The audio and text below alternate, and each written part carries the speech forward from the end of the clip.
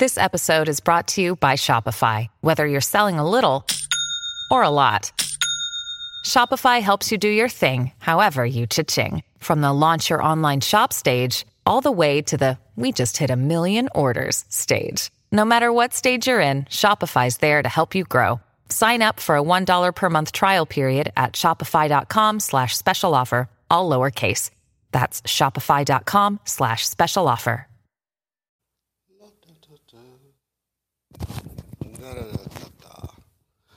Well, this morning I'm going to print something out while I'm showing you a magic trick, and you're going to love it.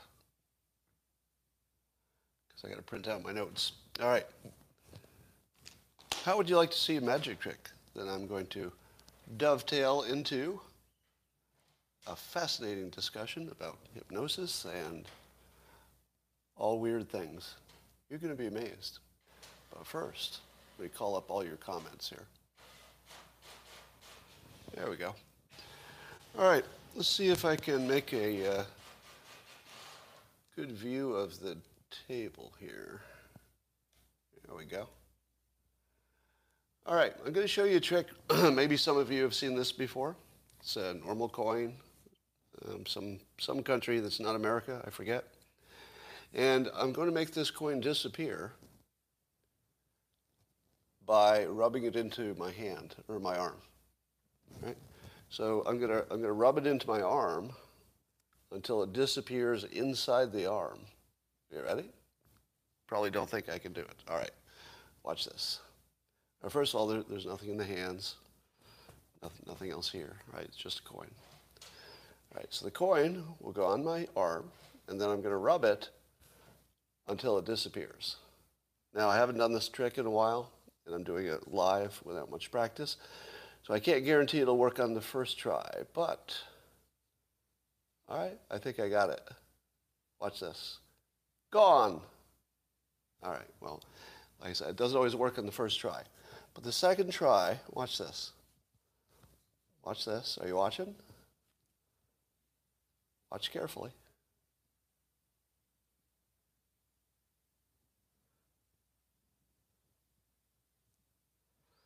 Are you amazed?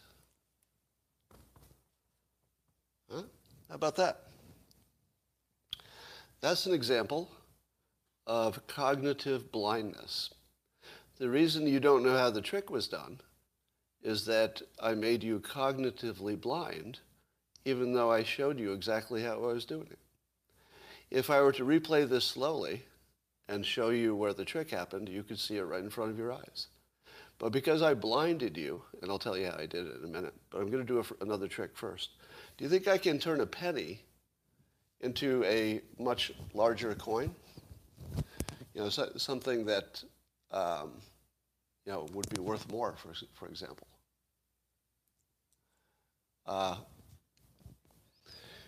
So let's take this penny. There's nothing in this hand, right? And nothing going on here.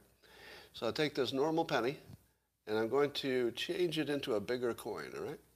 Just going to rub it, and there's nothing in this hand, right? Rub it.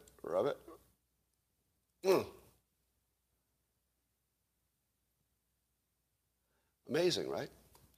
Now, here's the trick. There are two things that I want to teach you. The second one is about imagination. The reason that the penny trick works is that you can't imagine how I do it. If you could imagine it, you'd see it instantly. But it's a lack of imagination. And when you look at the news, this is what's happening to you all the time. The news will say, a thing is happening, and you won't really be able to imagine the alternatives to that story, so you believe it. So a lack of imagination is also behind magic. Here's how this trick was done. The larger coin just goes behind it. So when I show it to you this way, and this way, and this way, and this hand, it's not there. So, and then I just go boop, boop, like that. Now, how does the other one work? The one where I did this? Here's how the cognitive blindness works. I told you that it doesn't work every time. And I also made you focus here, right? So there are two things I told you that caused cognitive blindness. One, it doesn't work every time. So when it doesn't work the first time, you accept that as normal. You might even laugh because my trick failed. That's a diversion. The first failure is part of the trick. That's what diverts your attention. Now, the way the trick is done is that when I do it the second time, did you see the trick? The trick's already done. Then all of this stuff is after it's already gone. Hey, look, it's gone. Want to see it again? All right. Oh, it didn't work. My trick didn't work. Let's see if it works the second time. Oh, it worked the second time. Yeah, so all I did was, when it dropped, instead of picking up with the hand I was going to use, you were no longer paying attention because you were diverted by the fact that my trick failed. So as soon as the trick failed, your attention stopped paying attention, and you didn't notice that I picked it up with this hand, did this, and it was already gone. Now, what's that got to do with the news? Well, I'm going to tell you. So one of the things I often say is that if you have a variety of talents, they can work well together in a way that 1 + 1 = 2. If you add 2 talents together, sometimes you get 3. Now, having a window into how magic tricks work is really, really compatible with hypnosis, psychology, and politics. Let me grab my notes and I'll show you. Oh, damn it. All right.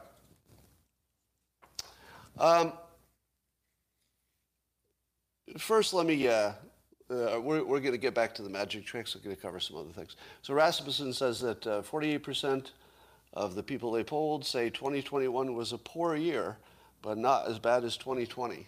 Does that sound about right? That apparently 2021 and 2020 were just the 2 worst years that people remember. Does anybody want the simultaneous sip? Are you addicted? You're going to have to do this, aren't you? Well, if we're going to do the sip, all you need is a cup or mug or glass, tank or chalice, stein, canteen, jug, or flask, vessel of any kind, and fill it with your favorite liquid. I like coffee. And join me now for the unparalleled pleasure. It's the dopamine hit of the day. The thing that makes everything better. It's called the simultaneous sip, and it happens now. Watch your antibodies surge.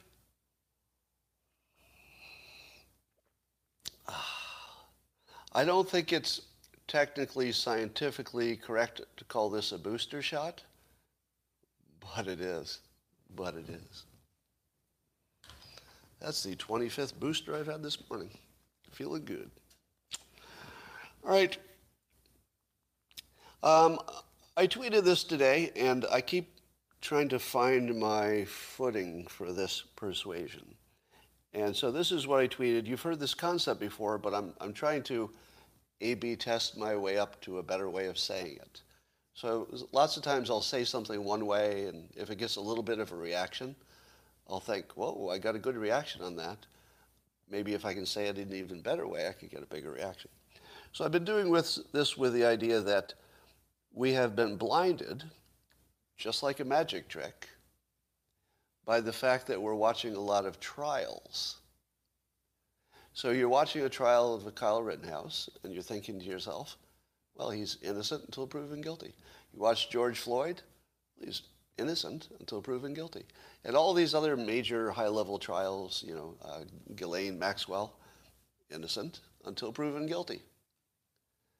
And then the government is accused of something. What happens when your brain is full of innocent until proven guilty, and then the government does something that looks sketchy? Do you say to yourself, well, innocent until proven guilty, I'm going to need some evidence. There's no direct evidence, so government gets a pass. That is a magic trick, my folks, my audience.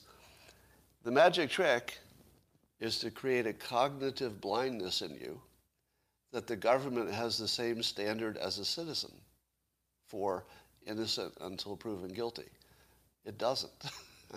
Only citizens have the presumption of innocence.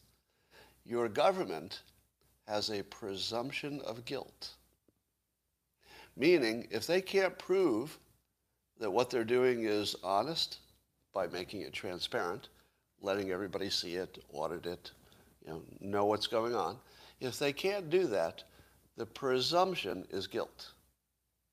But you have been fooled by a magic trick, by seeing all these trials of citizens, and innocent until proven guilty is just sort of a recording that runs in your mind and makes you blind to the fact that Attorney General Garland refused to answer a question from Representative Massey when he asked him how many government employees were involved in the January 6th event. He wouldn't answer, and still hasn't. Presume guilt. Presume guilt. Because that's fair. Not only is it fair, it's the only system that can work. The only system that can work well for citizens is presumed innocent. But the only system that can work for your government is presumed guilt until they show their records, until they open up the kimono and show you what's going on in there. It can't work any other way. But we have been magic tricked into being blind to the obvious. That if you don't tell us what we ask about your potential criminal activity on January 6th, we have to assume you're guilty. And the Republicans are completely dropping the ball here, because apparently you can start an impeachment process against an attorney general. Now, I don't think he should be impeached for involvement in January 6th, because we don't know of anything, right? We have no evidence of that. But he can certainly be impeached for not answering the question. Am I right? He needs to answer the question, at least to Congress. I would make an exception if they wanted to answer the question only to some bipartisan part of Congress. But I need our elected representatives to know what's going on. I don't 100% need me personally to know what's going on. But if a bipartisan group has access to the same information and they're both happy, I'm probably going to be okay with it. Right? So I believe that Garland has to be at least subject to the process of impeachment. There's no chance he can get impeached because of the Democrats in charge. But there's nothing that stops you from starting the process, because it would be in the same way that when Trump went through his impeachment procedures, it was more about the show. It was more about the public perception of things. I mean, that's why the Democrats did it. The Republicans should do the same and limit the charge to the lack of answering the question. If he answers the question, well, just drop the impeachment. Likewise, our election systems, which are not transparent, at least the electronic part, you can't really audit those, we have to assume that they are corrupt. I don't know that they are, but the starting presumption has to be corruption, and they need to prove that it's not. And if anybody asks you to believe that the next election is valid, well, I wouldn't trust that person again, ever, because that's somebody who either doesn't understand anything about the world or they're lying to you or something. But we are being subject to continuous magic tricks that make us cognitively blind. And the other magic trick was about lacking imagination. You just can't imagine an alternative. Here's another cognitive blindness example. So yesterday I tweeted that I had spent a whole bunch of time trying to figure out how to log off of Twitter. I could not figure it out. I Googled it. And of course, if you Google how to do anything, you get all the old ones for the old software and the wrong platform. Even if you say how to log off from the browser, it'll give you all the app log offs instead. I mean, the searching for how to do anything is just useless half of the time.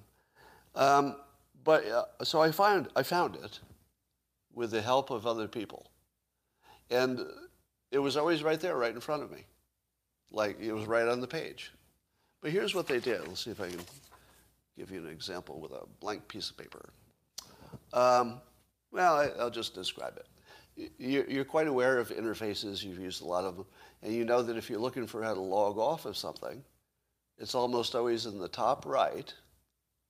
Or if there's any other cluster of menus, it'll be in the menus. Because where else would it be, all right? The log off command should be somewhere where there are menus. So you look where the menus are, and it's not there. And you look up in the top right-hand corner, and it's not there. Here's where they hid it. And let's see, I'll use this as the page. So it's supposed to be up here, normally. That's where your brain expects it. And then there's some menus along this side. So it's not here, and it's not where it belongs. They put it all the way at the bottom of the page, all by itself, without anything that looked like a menu. It was just your icon. Now, if you tell me that they didn't intentionally put it there so you can't find it, I call you a liar.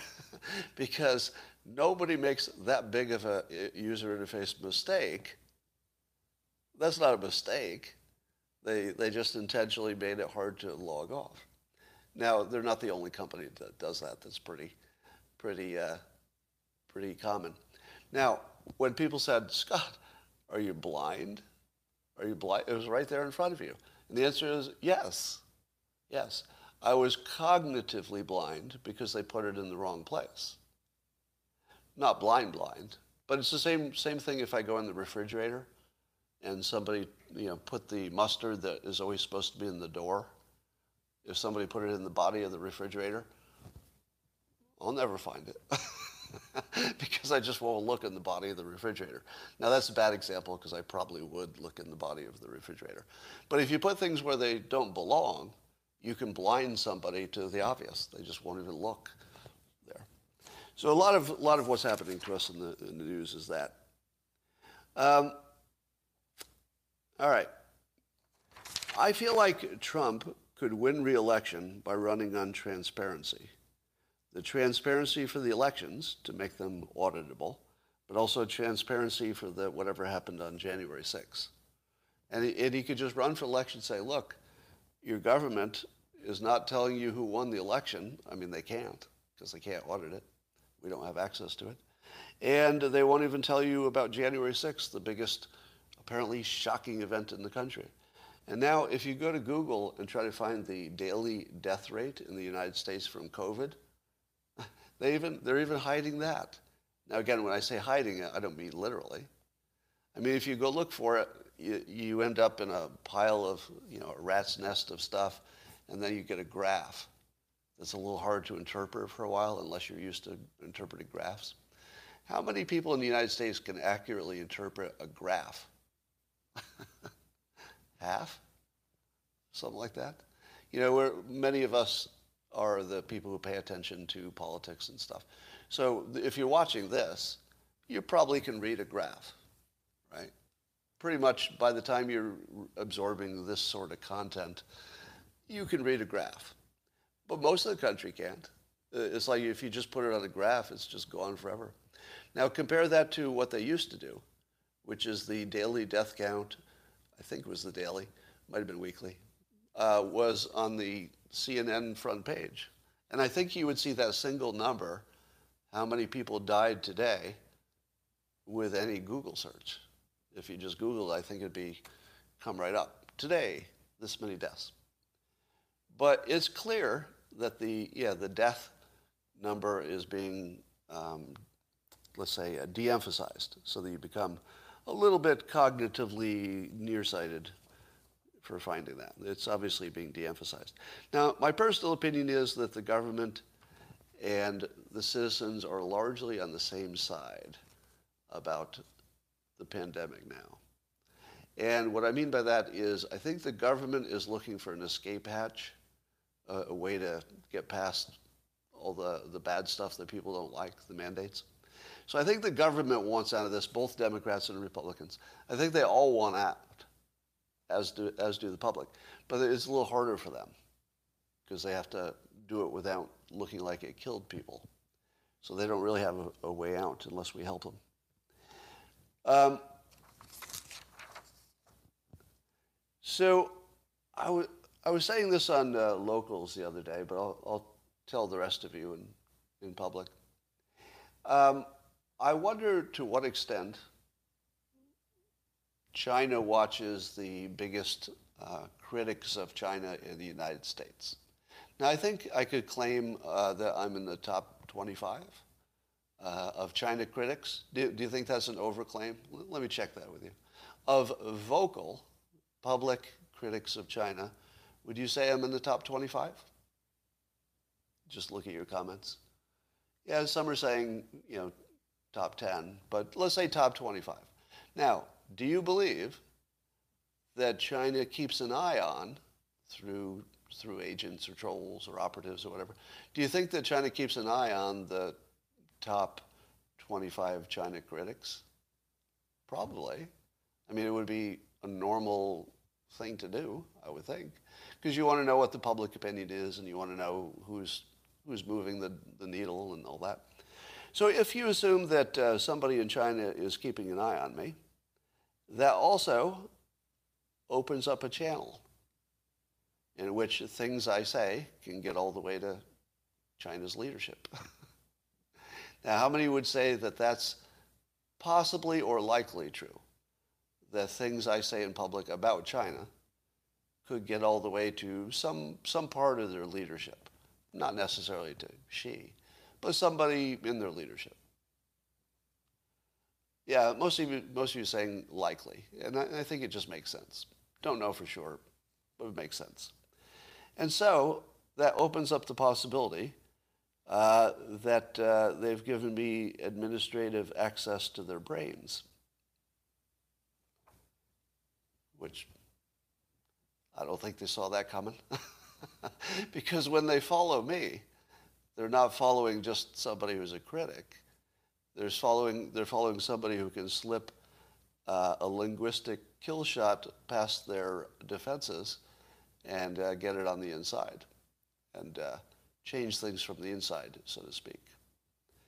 And so I asked today on Twitter, when do the Omicron Olympics begin in China? That's right.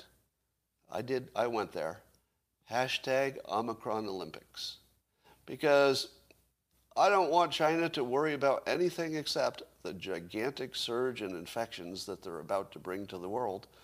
And so their Olympics will become a national shame and will be called the Omicron Olympics, at least by some of us. Omicron Olympics. Now, I'd like China to really, really think about what the world is going to think about them during the Olympics. Kind of bad luck that the pandemic and China's Olympic Games happened at the same time, but my guess is that this is going to be a nightmare for China's leadership, because the reason you do the Olympics is for public opinion. Am I right? That's the only reason you do it, isn't it? Give me a fact check on that. Because it's not really economically viable. I think the country that hosts often loses money, right? Give me a fact check on that. Does hosting the Olympics make you money or lose you money? I thought it lost money. And I thought that you do it, yeah, people are saying lose. And I think that you do it for esteem, right? And this is going to be a disaster. It looks like there's a disaster coming for China in terms of public relations. I think the Omicron Olympics, the gold medal is going to go to Omicron. I think the silver medal will go to Delta variant. And then the poor Alpha will medal, but, only the copper. Only a copper. So that's the first message I'm going to slip past the censors, is that the Omicron Olympics are really about a giant disaster and not so much anything to be proud of. Have you heard the news that there's some suggestion that getting the booster shots might, and I don't think this applies to every person, but cause immune system fatigue, which would be a layperson's explanation for, well, I don't want to get all doctor and technical with you because I can't. So I don't know what it means to have immune system fatigue, but smart people like Ian Martusis knows what that means. And apparently it's a risk. It's one that people were worried about from the beginning. Now here's my question. We know how vaccinations were tested, right? We know that, 40,000 people tested, and we know about when they were tested, and we know at least what they tell us about the outcome. Now, we don't know the long-term effects of anything, but we do at least have what the pharma companies told us was the data for what they tested, whether you believe that's true or not. But let me ask you this. Did anybody test the booster? Did I miss a whole phase where boosters got tested? Now, I get that the booster is one of the things that's been tested, but nobody tested that amount, right? Nobody tested a third or fourth booster shot. Would we not be taking would we not be taking the drugs in a way that is untested? It's one thing to say we tested it in the short term, because most of your problems actually happen in the short term. Doesn't eliminate the long-term risk, but it reduces it a little bit. But it seems to me that the boosters have never been tested, have they? Can you fact check me on that? Because I don't know that that's true. But I'm pretty sure they didn't do a 40,000 person randomized controlled trial of boosted versus non-boosted. And if they did, they didn't. Right? So I'm not boosted at the moment, and I can't imagine that I would get boosted unless I can imagine some life event where I just had to, and I was like, I don't like these odds, but I'm going to do it anyway because I have some trip or something I have to do. I can imagine that pushing me over the edge. But at the moment, it doesn't make sense for me to get a booster until I see how Omicron plays out. Does that sound unreasonable? That since it's only going to be maybe, 2 weeks, I'm guessing 2 weeks we'll know everything we need to know about if Omicron's going to totally take over for Delta. And so I don't think that the risk-reward favors the boosters in the next 2 weeks. Now, 2 weeks from now, we might learn something else. Somebody said asthma is a risk for me, but there's something weird about the asthma risk that might actually, I've seen data that I'm not sure is reliable, but the asthma risk might actually be the opposite way, because one of the meds that you use for asthma, this budesonide, has been shown to be protective against COVID. So I actually take a preventative every day, but I'm doing it for asthma. And I don't even know that the risk is higher for asthma. I realize that the original data said it was, but I think updated data has a suggestion that that's unclear at this point. But weight is certainly a comorbidity.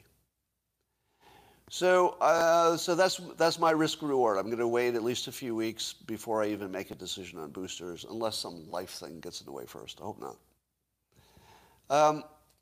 Is the death rate in America getting close to the point where we started opening up things last summer?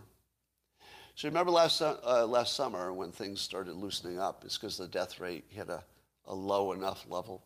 Now, we're not quite all the way back down to there, but if you adjust for the fact that we're in the winter, it's looking pretty good. It's looking pretty good, death rate-wise. Infections are through the roof because of Omicron. And do we need to grade on a curve because it's winter? I don't know if the fact it was summer had anything to do with loosening up, because everybody, people were outdoors and stuff. But I wonder if we're not right getting near the level where at least we could be as open as we were last summer. Important thing, many of the children are hospitalized with Omicron. that may be true, but we're still at close to 0 deaths. Can you fact check that? For children. We're close to 0 deaths for children, am I right? We don't know about long COVID, but anyway. So there's a meme being used mostly against me, it seems. I guess other people too, but I feel like it's mostly against me. I don't know if it started on Reddit or wherever, but the word is cope.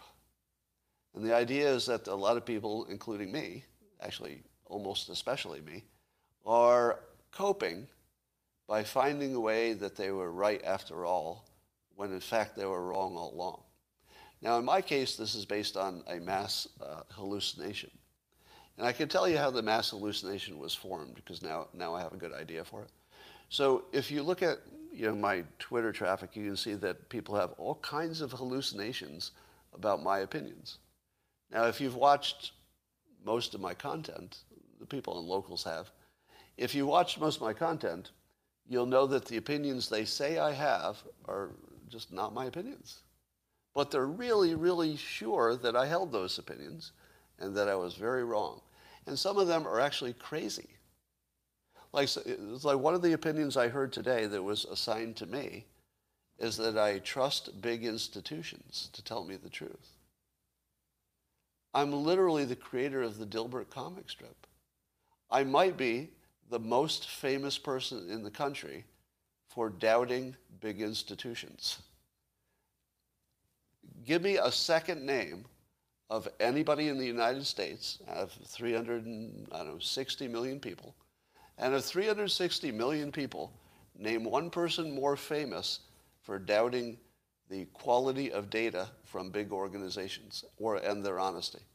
Name one person who is more famous for doubting data from big organizations. Nobody, right? And of 360 million people, I'm Alex Jones. Okay. But I would argue I'm more famous than Alex Jones. Alex Jones is more famous than I am within the realm of people who watch this kind of content. But in the country, I'm way more famous for doubting data from big organizations. Am I wrong? Seriously, am I wrong? That I'm literally like the most famous person who doubted data. Now, if you watched me talking about the vaccine data, was there any time that I suggested that you should trust the data from the big pharma companies? Did I ever say anything like that?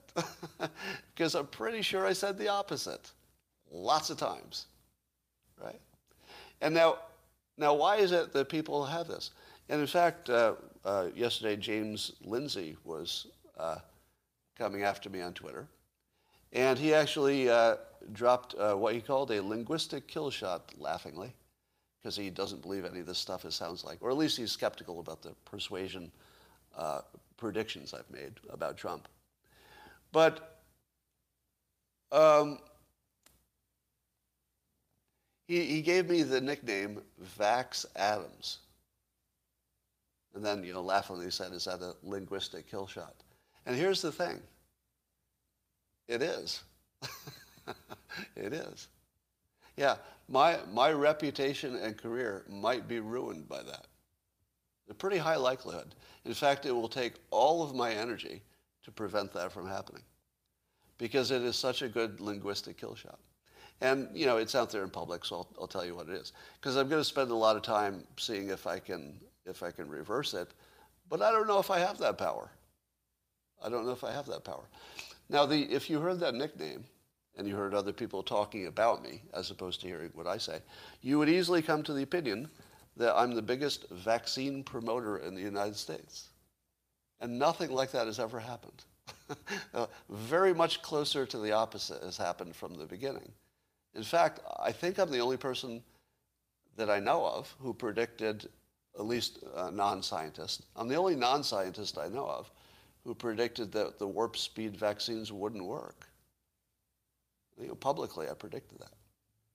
Then people asked me quite reasonably, they said, well, why'd you get the vaccination? How could you predict it won't work and then get the vaccination? Very easily. There's no conflict in that at all. Now, how many of you see that? that there's no conflict there. I predicted they wouldn't work, and then I got them. Let me give you another example. I've also predicted that it's unlikely that ivermectin makes a difference, and I would take it if I got COVID. Is that incompatible? It's unlikely. I predict that ivermectin will be shown not to be a big deal. At the same time, if I get COVID, I'll take it right away, assuming my doctor agrees, and I'm not doing the horse-paced version. Now, why is that? Because a risk management decision is not like a prediction. They're just two different things. And if I can predict that the vaccine won't work, let's say I'm predicting 75% chance it won't work. But if there's a 25% chance it does work, there may be a situation, if you're a certain age or comorbidity or whatever, that it's worth a shot. It still makes sense. So there's no conflict there at all. And also we had lots more information by the time I got the shot. So I also waited, I think, 6 months from the first availability of the shot to get as much data as I could. Why did I wait? Because I didn't trust the data. Somebody says you were paid. I wish. How much would they have to pay me to get vaccinated if I didn't want to get a vaccination? What would be my price tag for that? Do you have any idea how much that would cost? That would cost a lot. I don't know if anybody would pay that. So wildly through the internet, and I think part of it is that whenever you want to win an argument, you want to win it at somebody's expense.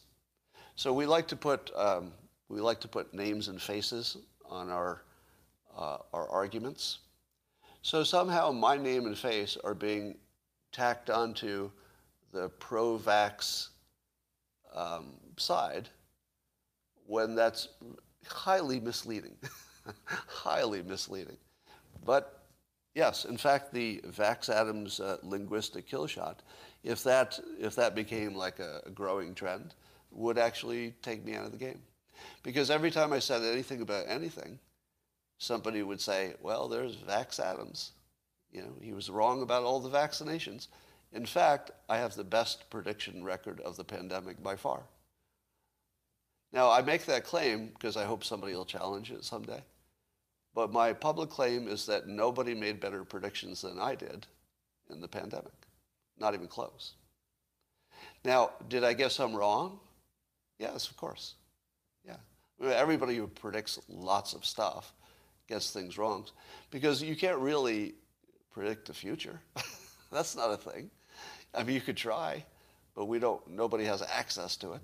It's not like you get it right every time. So let's see what happens. Anyway, it looks like I will be the sacrificial attack dog for all the people who were sure the government was lying. Now, I also asked the question, and I got so far 0 answers.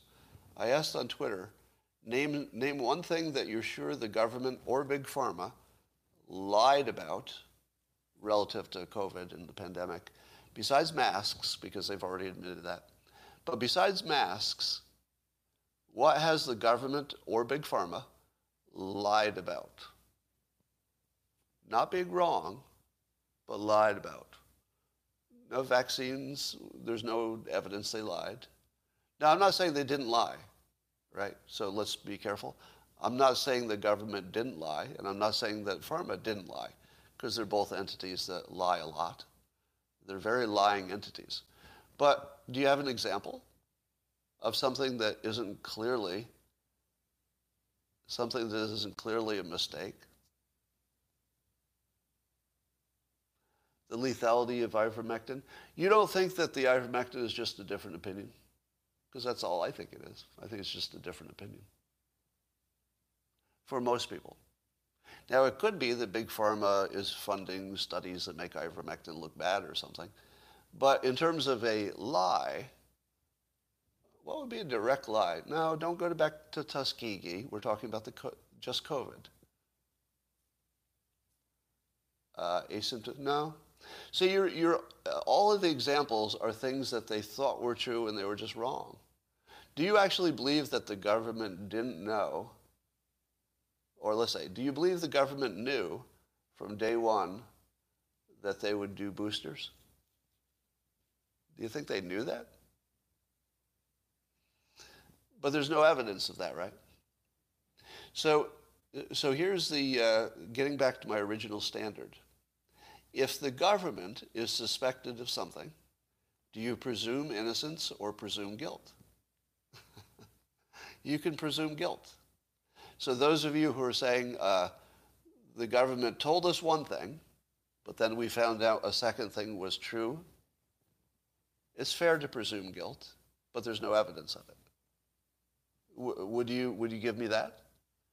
It's fair to presume guilt because the burden is on them to prove it, but there's no evidence of it that I'm aware of. Now, if there is evidence that somebody in the government or pharma lied about the knowledge that boosters would be even likely, tweet that at me, because I've not seen anything like that.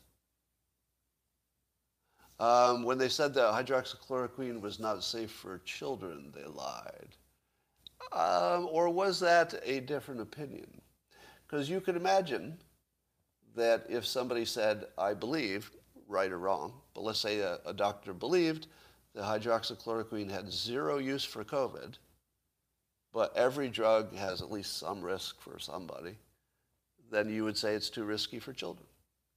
That sounds like an opinion. It doesn't sound like a lie.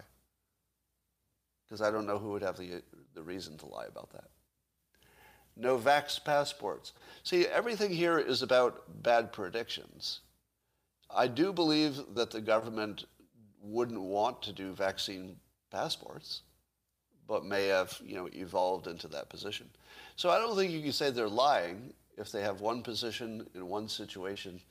You get more data and they change their position. That could be incompetence, it could be lying, it could be just being wrong, it could be predicting badly. How do you sort that out? I'm with you on the presumption of lying. Can we meet in the middle? Can we meet in the middle and say that I 100% agree with you that if you start with the presumption of guilt, that's a better system than the presumption of innocence until proven guilty? Does everybody agree with that? It's just a better system. Presume the government lied to you until they prove they haven't. Yeah. Could they? I don't know if you could prove that. It'd be tough to prove. But you should still have the transparency. So maybe this is where many of you who have been quite uncomfortable with my position, maybe this is where we can come together. I'm kind of adamant about not drawing judgments without evidence. And a lot of the claims against the government are evidence-free claims, based on history, based on not trusting them. But I'm completely with you on the history and not trusting them. And I think where we can meet in the middle is we just agree that the burden is on them, and you have to start with the assumption of bad intention. That's fair. There's no presumption of innocence for the government. There's also, in my opinion, no direct evidence that somebody lied about some of these big things. There is direct evidence they lied about the masks. All right, let me list some of my predictions that I think I got right about COVID, and then you can tell me some I got wrong. On the list of things I got wrong, there were, at different times, I had different estimates of ultimate death rates. So as the data changed, or what we knew changed, I changed my opinion about the death rates.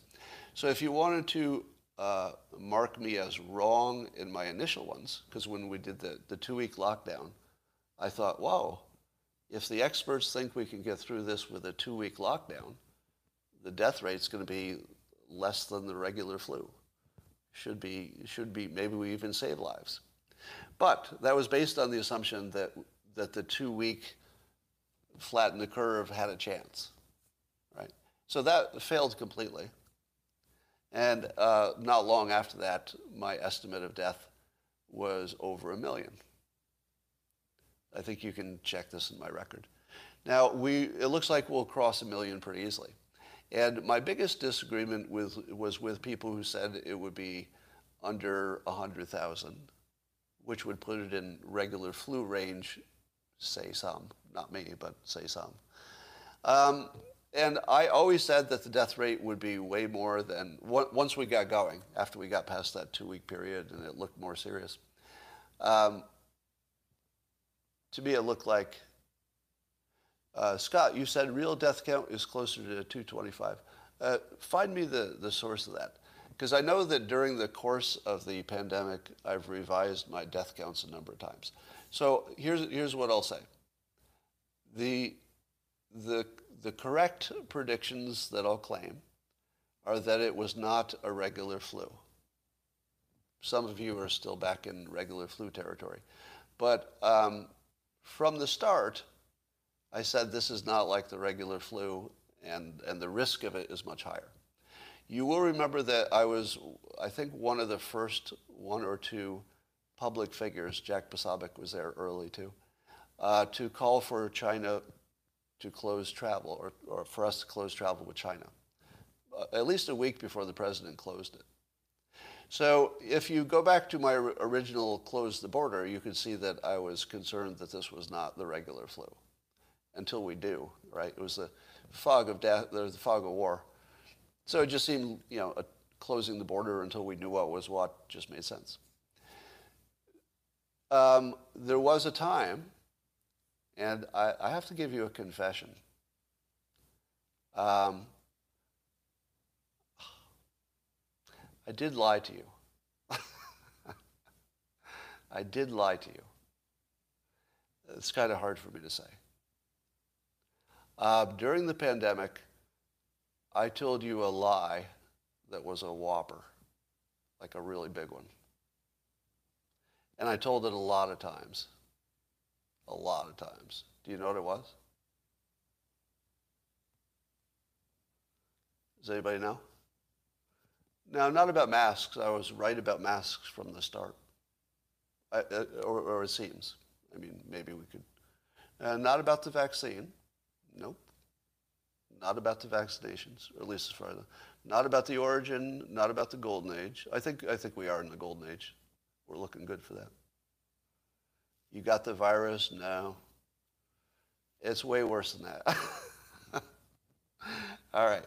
Let me give you some background. I'm gonna open the kimono a little bit here. When the original, and you've heard parts of this maybe, but this was pure dishonesty. This was pure dishonesty. In the beginning of the pandemic, I heard from some of the smartest people in the country that we were totally fucked, and that civilization had a few weeks left in it. And that it wasn't so much that the virus would kill us, but the disruption in all of our systems would crash the entire system. In other words, the psychology of the pandemic would destroy civilization. And I believed there was a really good chance that that would happen. Because the argument for it was pretty damn good. That the virus would be bad, but the reaction to it would be far worse. And that as soon as you introduce friction into all these systems that are interconnected, the interconnectivity of it would just crash the whole system. And that's what I believed was very likely for the first few months of the pandemic. And I lied to you. I lied to you. I told you everything would be fine. I told you that we would work it out and that the human ability would overcome all of these problems. And every day I came on live stream and told you, you're going to be fine. We're going to work this out. And I lied to you.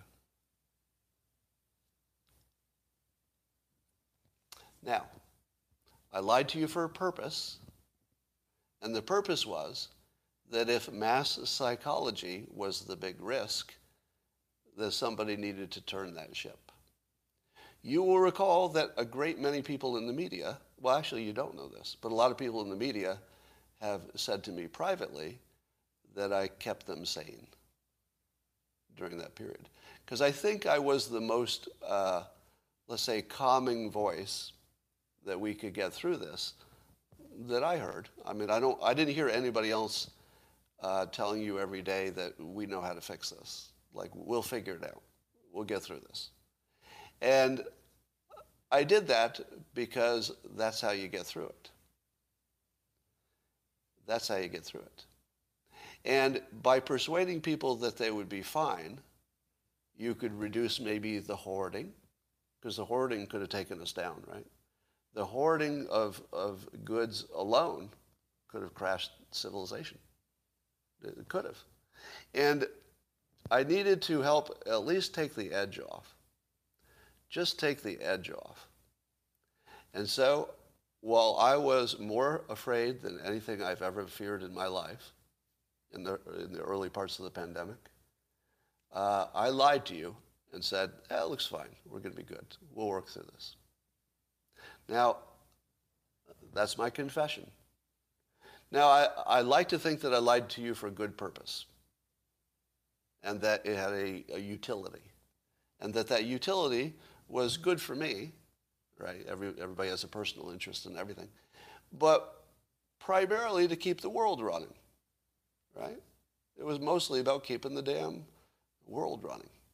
I think I even told you you wouldn't run out of toilet paper. I think I told you that. We came close to running out, but we didn't. Now, let me promise you this. I'll make you a promise. If there's ever another situation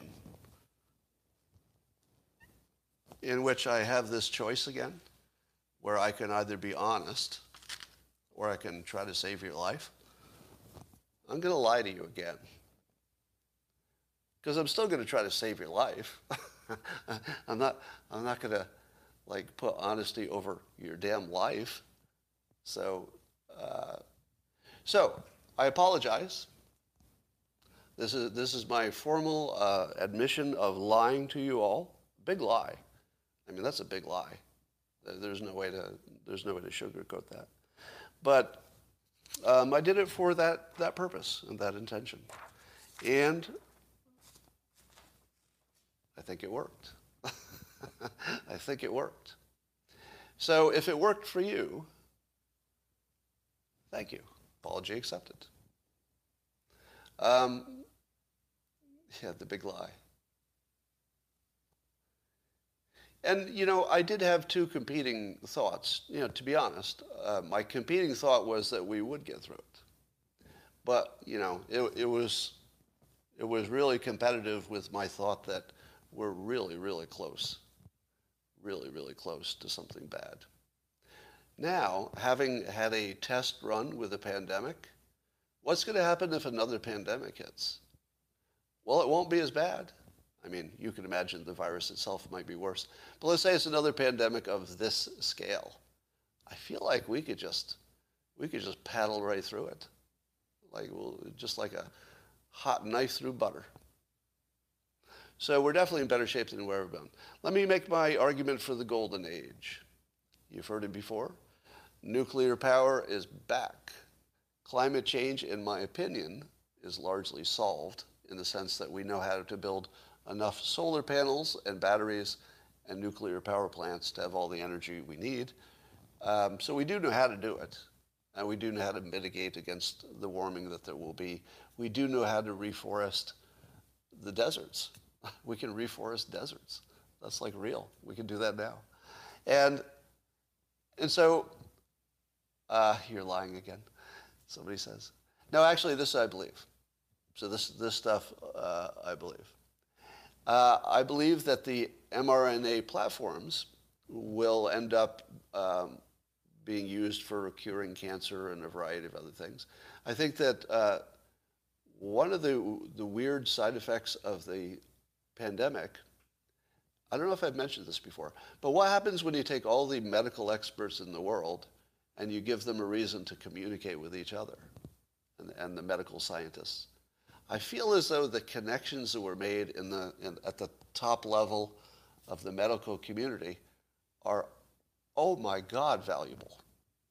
Like maybe nothing more valuable has ever happened, in recent civilization. But it's sort of invisible because it's just a bunch of people who've met each other. Well, like, that's all you know.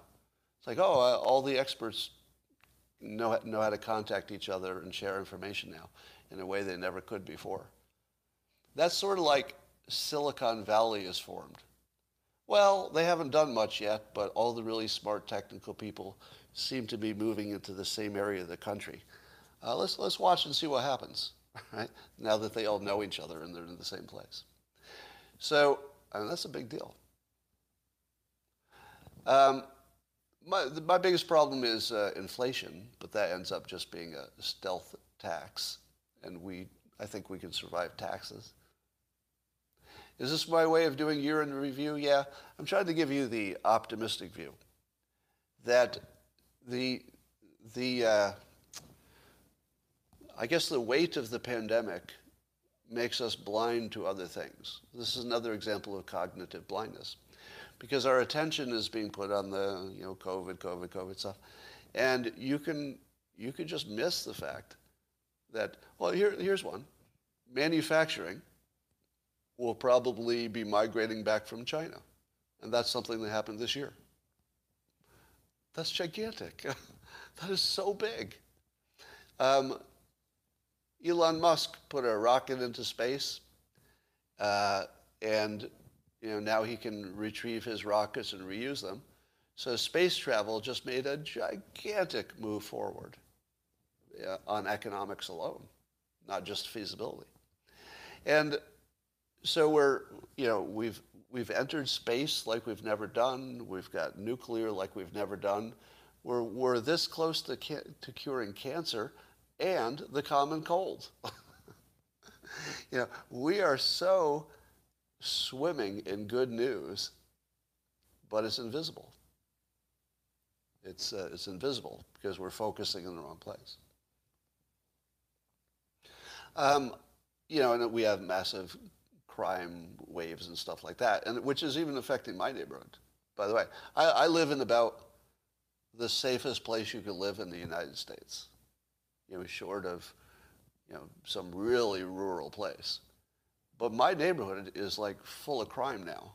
Like we're organizing as well-off neighborhoods do.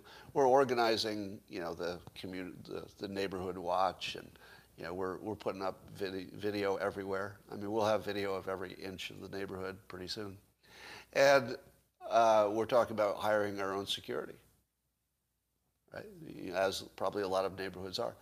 So, that's how bad the crime has come, that it reached my neighborhood. And I moved to a place where there would be no crime, right? I mean, I picked this town in large part because, well, there'll never be a crime wave, but there is. So,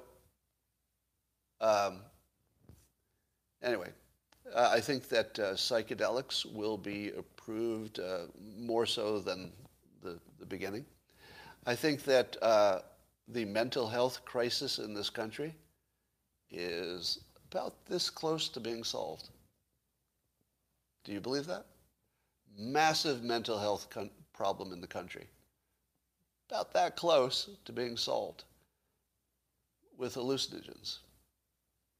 See, if you're not up on this topic, you don't know how powerful this is.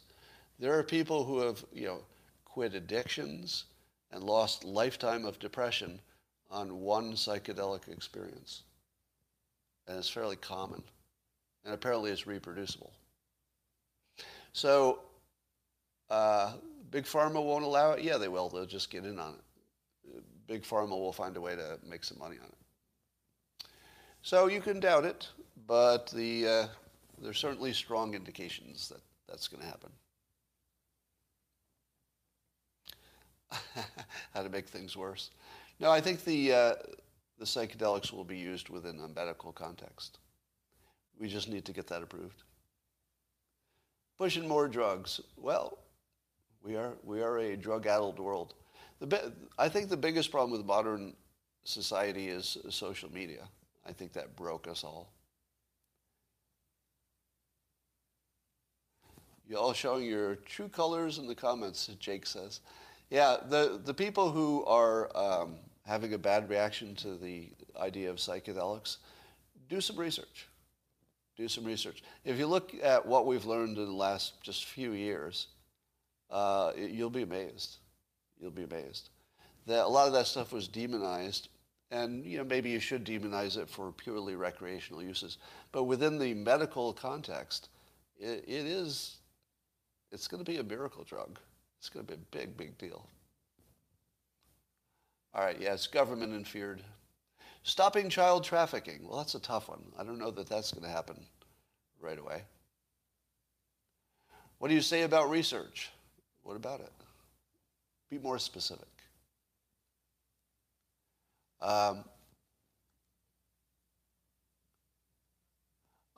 Somebody says I became Vax Adams when I said, when I got vaxxed and I don't care if you die. I think that's, okay. But that was agreeing with them. So they're mad at me for agreeing with them that I'm 100% in favor of their freedom to do whatever they want. So they're mad at me for agreeing with them really hard. I think that's what's happening. You should see the number of people who are agreeing with me angrily. Do you get that? I don't know if this is just something that happens because of the way I argue with people, but people will get real mad at me while agreeing with me. That's a weird thing. Yeah. Yeah, are you following the story of Mike Cernovich was stalked by a guy? At one point, he was being stalked by some guy, and that guy just became a mass shooter. That's some scary stuff. I immediately looked at the name to see if I'd had any interaction with him, but I don't think I have.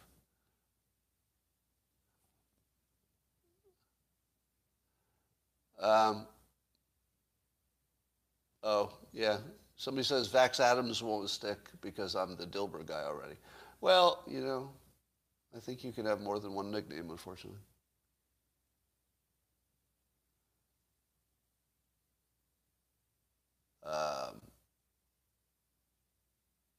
It's cute. All right. That's all I got now. And is everybody ready for, is this New Year's? It is, right? Is anybody doing anything tonight? It's New Year's Eve. New Year's Eve is usually the one I ignore.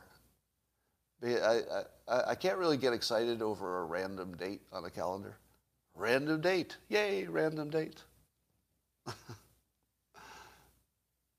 Yeah. I don't drink. So New Year's Eve without alcohol is just a way to be tired in the morning. All right. Well, that's all I got for now. Not much news happening. I'm sure we'll have a big year coming. I can't wait for the 2022 election cycle, which starts tomorrow. And I hope you got something out of this today. And I will talk to you in the morning. Maybe I'll do a live stream at night. Maybe, but I don't know. We'll see you.